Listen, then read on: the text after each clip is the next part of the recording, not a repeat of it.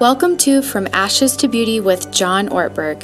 Each day, Monday through Friday, you'll find 10 minutes of relevant spiritual guidance on the kind of people we are becoming. Follow us on YouTube at becomenew.me or receive daily text alerts when a new episode is published by texting the word BECOME to the number 56525. Invite a friend to listen along by sharing this podcast or sharing the link becomenew.me. We're glad you're here. And now, here's John. I want to say hi to everybody, folks that are joining us whenever by video, but particularly to all of you who are joining us live this morning. Mm-hmm. I have a special guest, and I'm so glad to be able to do this together with Nancy. This is From Ashes to Beauty, and it has been such a remarkable journey. And I actually want to start today by saying thank you. It's a strange thing because I find now basically my own kind of sense of calling and ministry is I will just look into this phone for 10 minutes a day and talk about God and about life and what I think I'm learning. And so in a sense, that's very isolated, but it's strange. I've been doing pastoral ministry for 40 years, and I'm not sure that I've ever felt more connected to a group. And in some ways, I'll sometimes feel like it's like walking through a cave and saying, here's what I'm learning, here's what I'm seeing. And because there's a group of people, there's a meaning to it. And then I feel not alone. I feel like we're in it together. And so to get to talk to you live right now and to see all of these names coming up on the computer is wonderful. Rick Langlow, oh my gosh. Give Barb a big hug too. But I'm just so grateful for that sense of community together. Oh and Nancy and I are as well. We are. Yeah, I would say this last year, and you guys know what it's been like, but community has never been more important. Mm-hmm. And so many of you on this right screen are what kept me going in really profound ways. I've always been a big believer in community. I don't know that I've ever needed it more. And I found myself this last year going from absolutely frozen and forgetting to breathe, losing a ton of weight, being so scared, to watching John get his shovel out and dig for God and find him, which was hope. Watching all the seeds that Dallas has placed in both of us, but mostly in John, really be our little tiny pinpoint of light forward to keep going. So I'm so grateful for you guys and your friendship, and then for being part of this community. You're helping us more than you know. You are. And part of the journey has been to learn to just live a day at a time and be content not to know for sure what's coming next.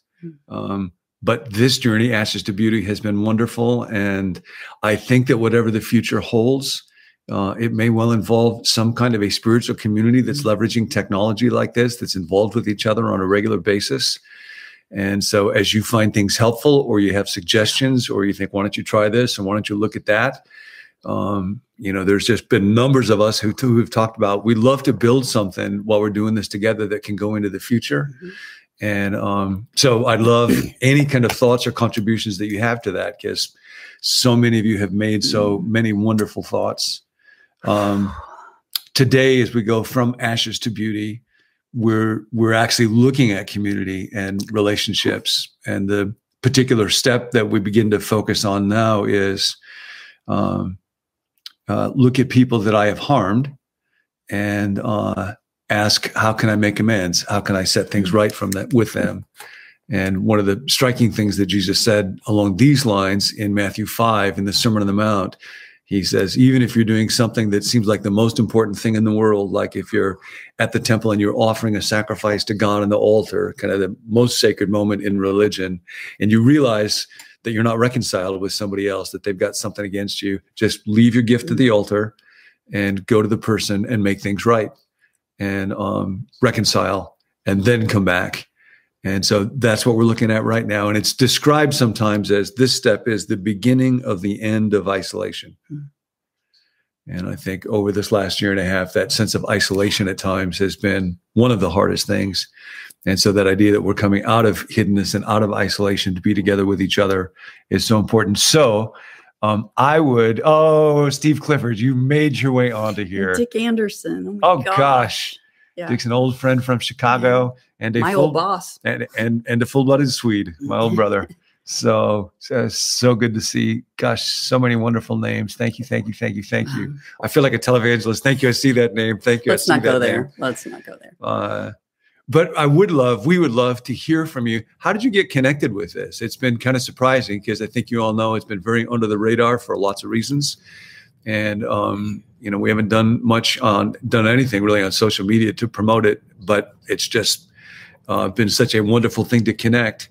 I was talking yesterday to our friend Betty, who at our old church back in Chicago, she was an elder, and we walked through a lot of stuff, including quite painful things with her. And she was telling me about she's going to have dinner with Paul and Elizabeth, who I think are joining this also. And Paul's sister is a woman named Mary, and Mary was just an absolute pillar person, elder at our church in Menlo. And Mary's got another brother, David. David's going through very serious challenges right now in terms of his health. And he was a pastor at First Covenant Church in Rockville, Illinois, where I grew up. And David was the pastor who officiated at my grandfather's funeral. And David has a daughter named Lori, who I went to Wheaton with. And on one of our first dates, we saw Lori downtown Chicago. And Nance thought I dated her and wasn't happy about it. Wasn't true. But anyway, however it happened, and from a friend, might have been because of a particular need that you have, might be through a family member. But as we think about the community that we're trying to form and how do we move forward, we would love to hear in a sentence or two, how did you get connected? And I'll say a little bit about kind of our journey with this step. We're sitting right now in front of a wall that, Nancy, you want to explain a little bit about it? It's not a fake backdrop. My team that I work with calls it my kill wall, but we moved up into a friend's ranch cabin back in August, and it's a glorious place and a quirky place. We have to bring in our own drinking water. It's the kind of house that if you clean it or you don't clean it, you can't tell the difference. Mm-hmm. And this is the wall of decor with ancient farm utensils hung on a wooden wall. Yeah, there's like axes and scythes and blades and pitchforks. And so it does look like stuff out of a kiln room. Yeah, and it does. Nance is always here leading her team, and they pay rapt attention. I forget about it. Yep. People are always asking, well, that's an interesting background. Mm-hmm. And this is the table that we sit at every morning when I get up. Nance gets up and we talk with each other. So wanted you to see it and to see this wall and to say a little bit about our story and the power of this step for the two of us. We've been married now since 1983. And for the first chunk of our marriage, probably the first 15 years, probably the major way that I did harm to Nancy was this kind of emotional pendulum where we would often have lots of joy and fun and deep connections. But then if she did or said something I didn't like, very often I would just kind of freeze inside and I would withdraw and be real distant and do that in ways that were real painful with her. And some of you, especially if you're Scandinavian, you may relate to this. I would do it where I was distant from Nancy, avoid eye contact. But if other people were around or the kids were around, I would be real animated with them as a way of showing to Nancy, this is not just general sadness inside of me. It's particularly focused at her. And then after a while, when she would feel badly, I would feel guilty or feel empathy for her and draw back close together. But those periods of withdrawal could go on for hours or even for days.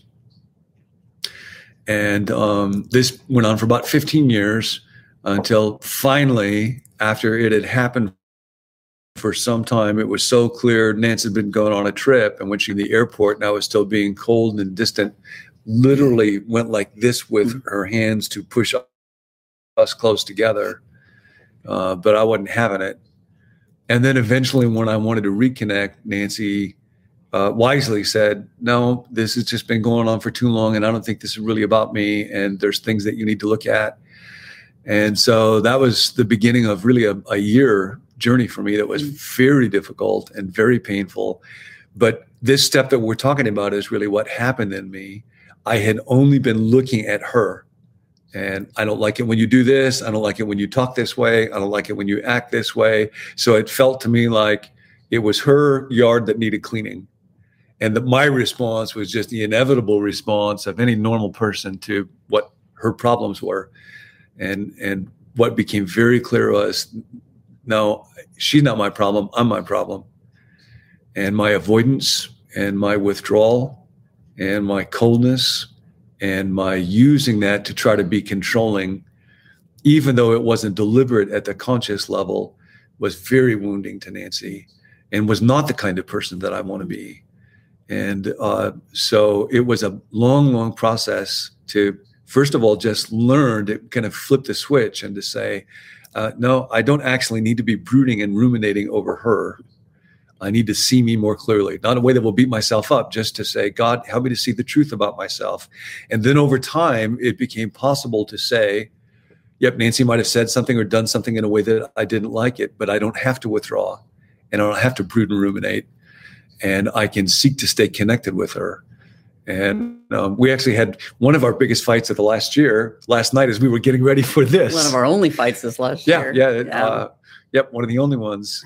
And I got really mad, which is not necessarily a bad thing, especially if you're Swedish. You have to learn to kind of acknowledge when you're bad and just walked out. So I'm going to take a little drive and talk to God. And God said, you're not handling this well. And I'm just so grateful that in those first 15 years, I know that it would have been a long period of just frozenness in me.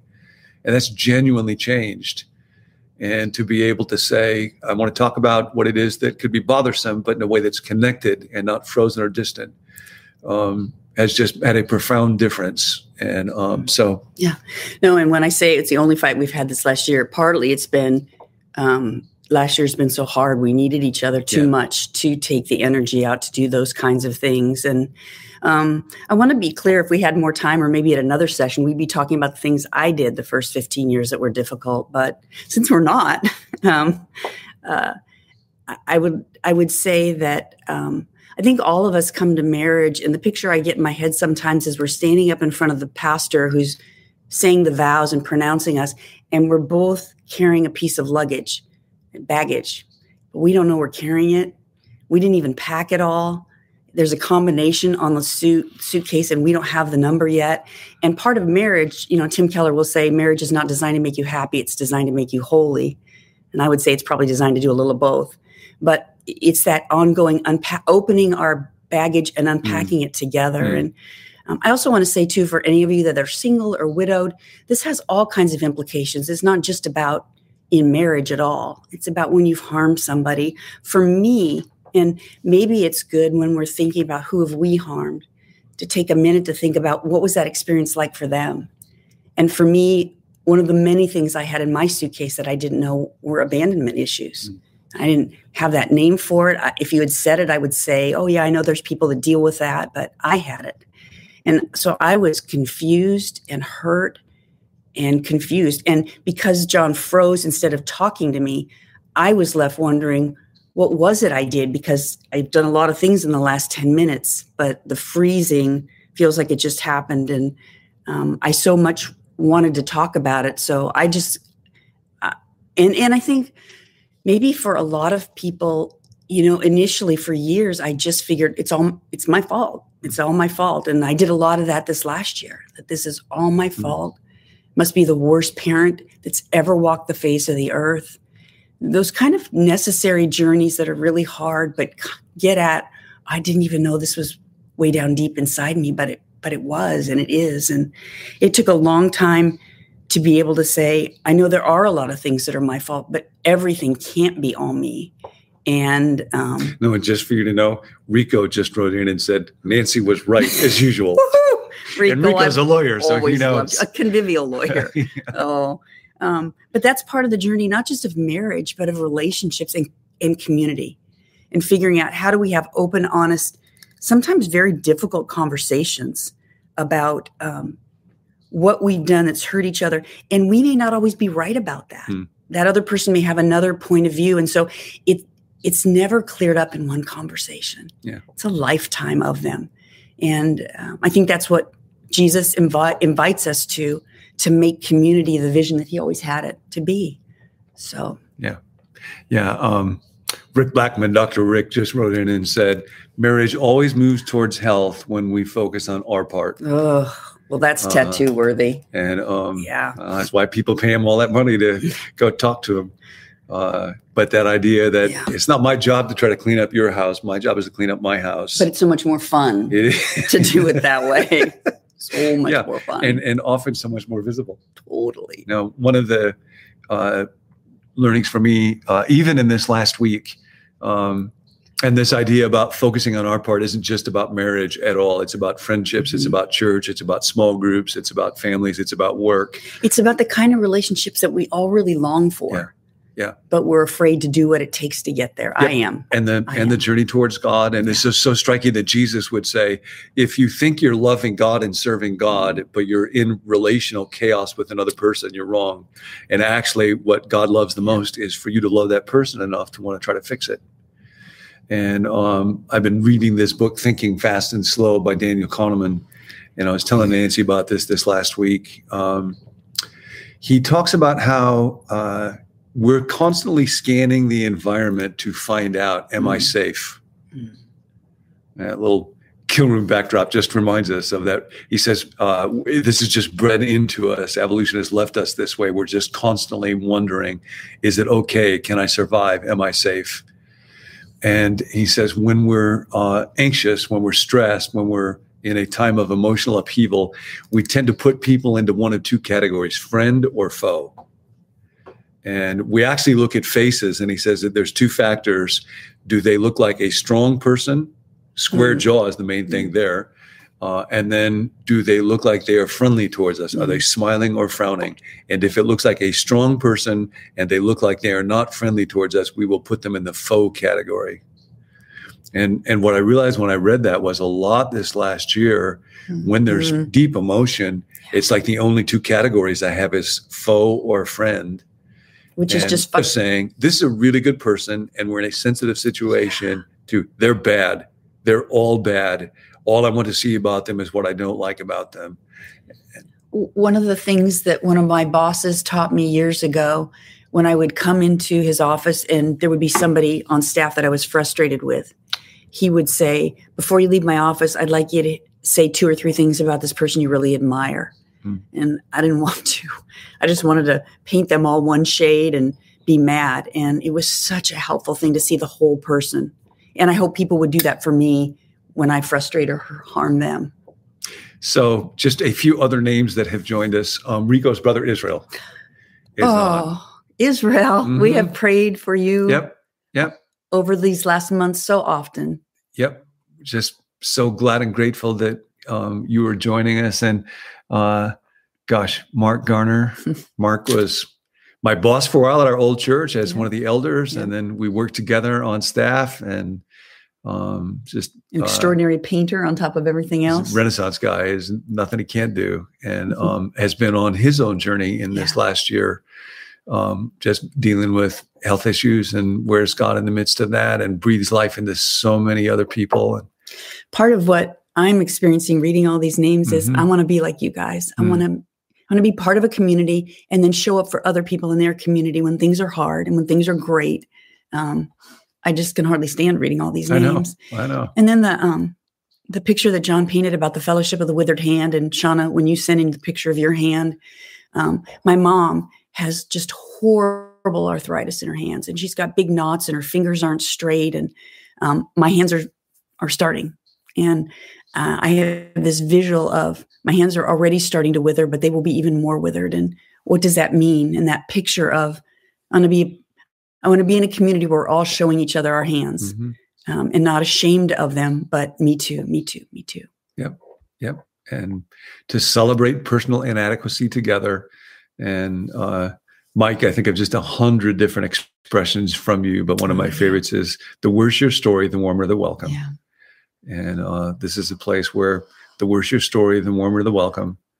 And part of that journey right now, going from ashes to beauty in our lives and our life with God and in our community and our relationship with each other. And whatever the strange thing it is that God is doing in the middle of all this is to receive from God the power to take a look at, how do you want to change me? How do you want me to be different? so that I can become a different person with somebody that I love, and so that we can help each other do that in our lives. So anything else you want to say? No, but I can't wait to read through all these names. This is killing me. Thank you, guys. You will never know what a gift it is to us. Thank you. From the very beginning, from that first weekend when everything started to fall apart, we were trying to keep everything as private as we could. And Chuck was supposed to come out. And I said, no, you can't come out. I can't tell you why, but you can't. Chuck said, oh yeah, I'll just come out and sit at your front step. And that's Chuck. Rick every day. And Sam saying, you can reinvent yourself. And Roja saying, you need to find something each day that you have to look forward to. And just one of you after another, are such gifts. So thank you. And we love you so much. God bless you. Thank you. Yeah.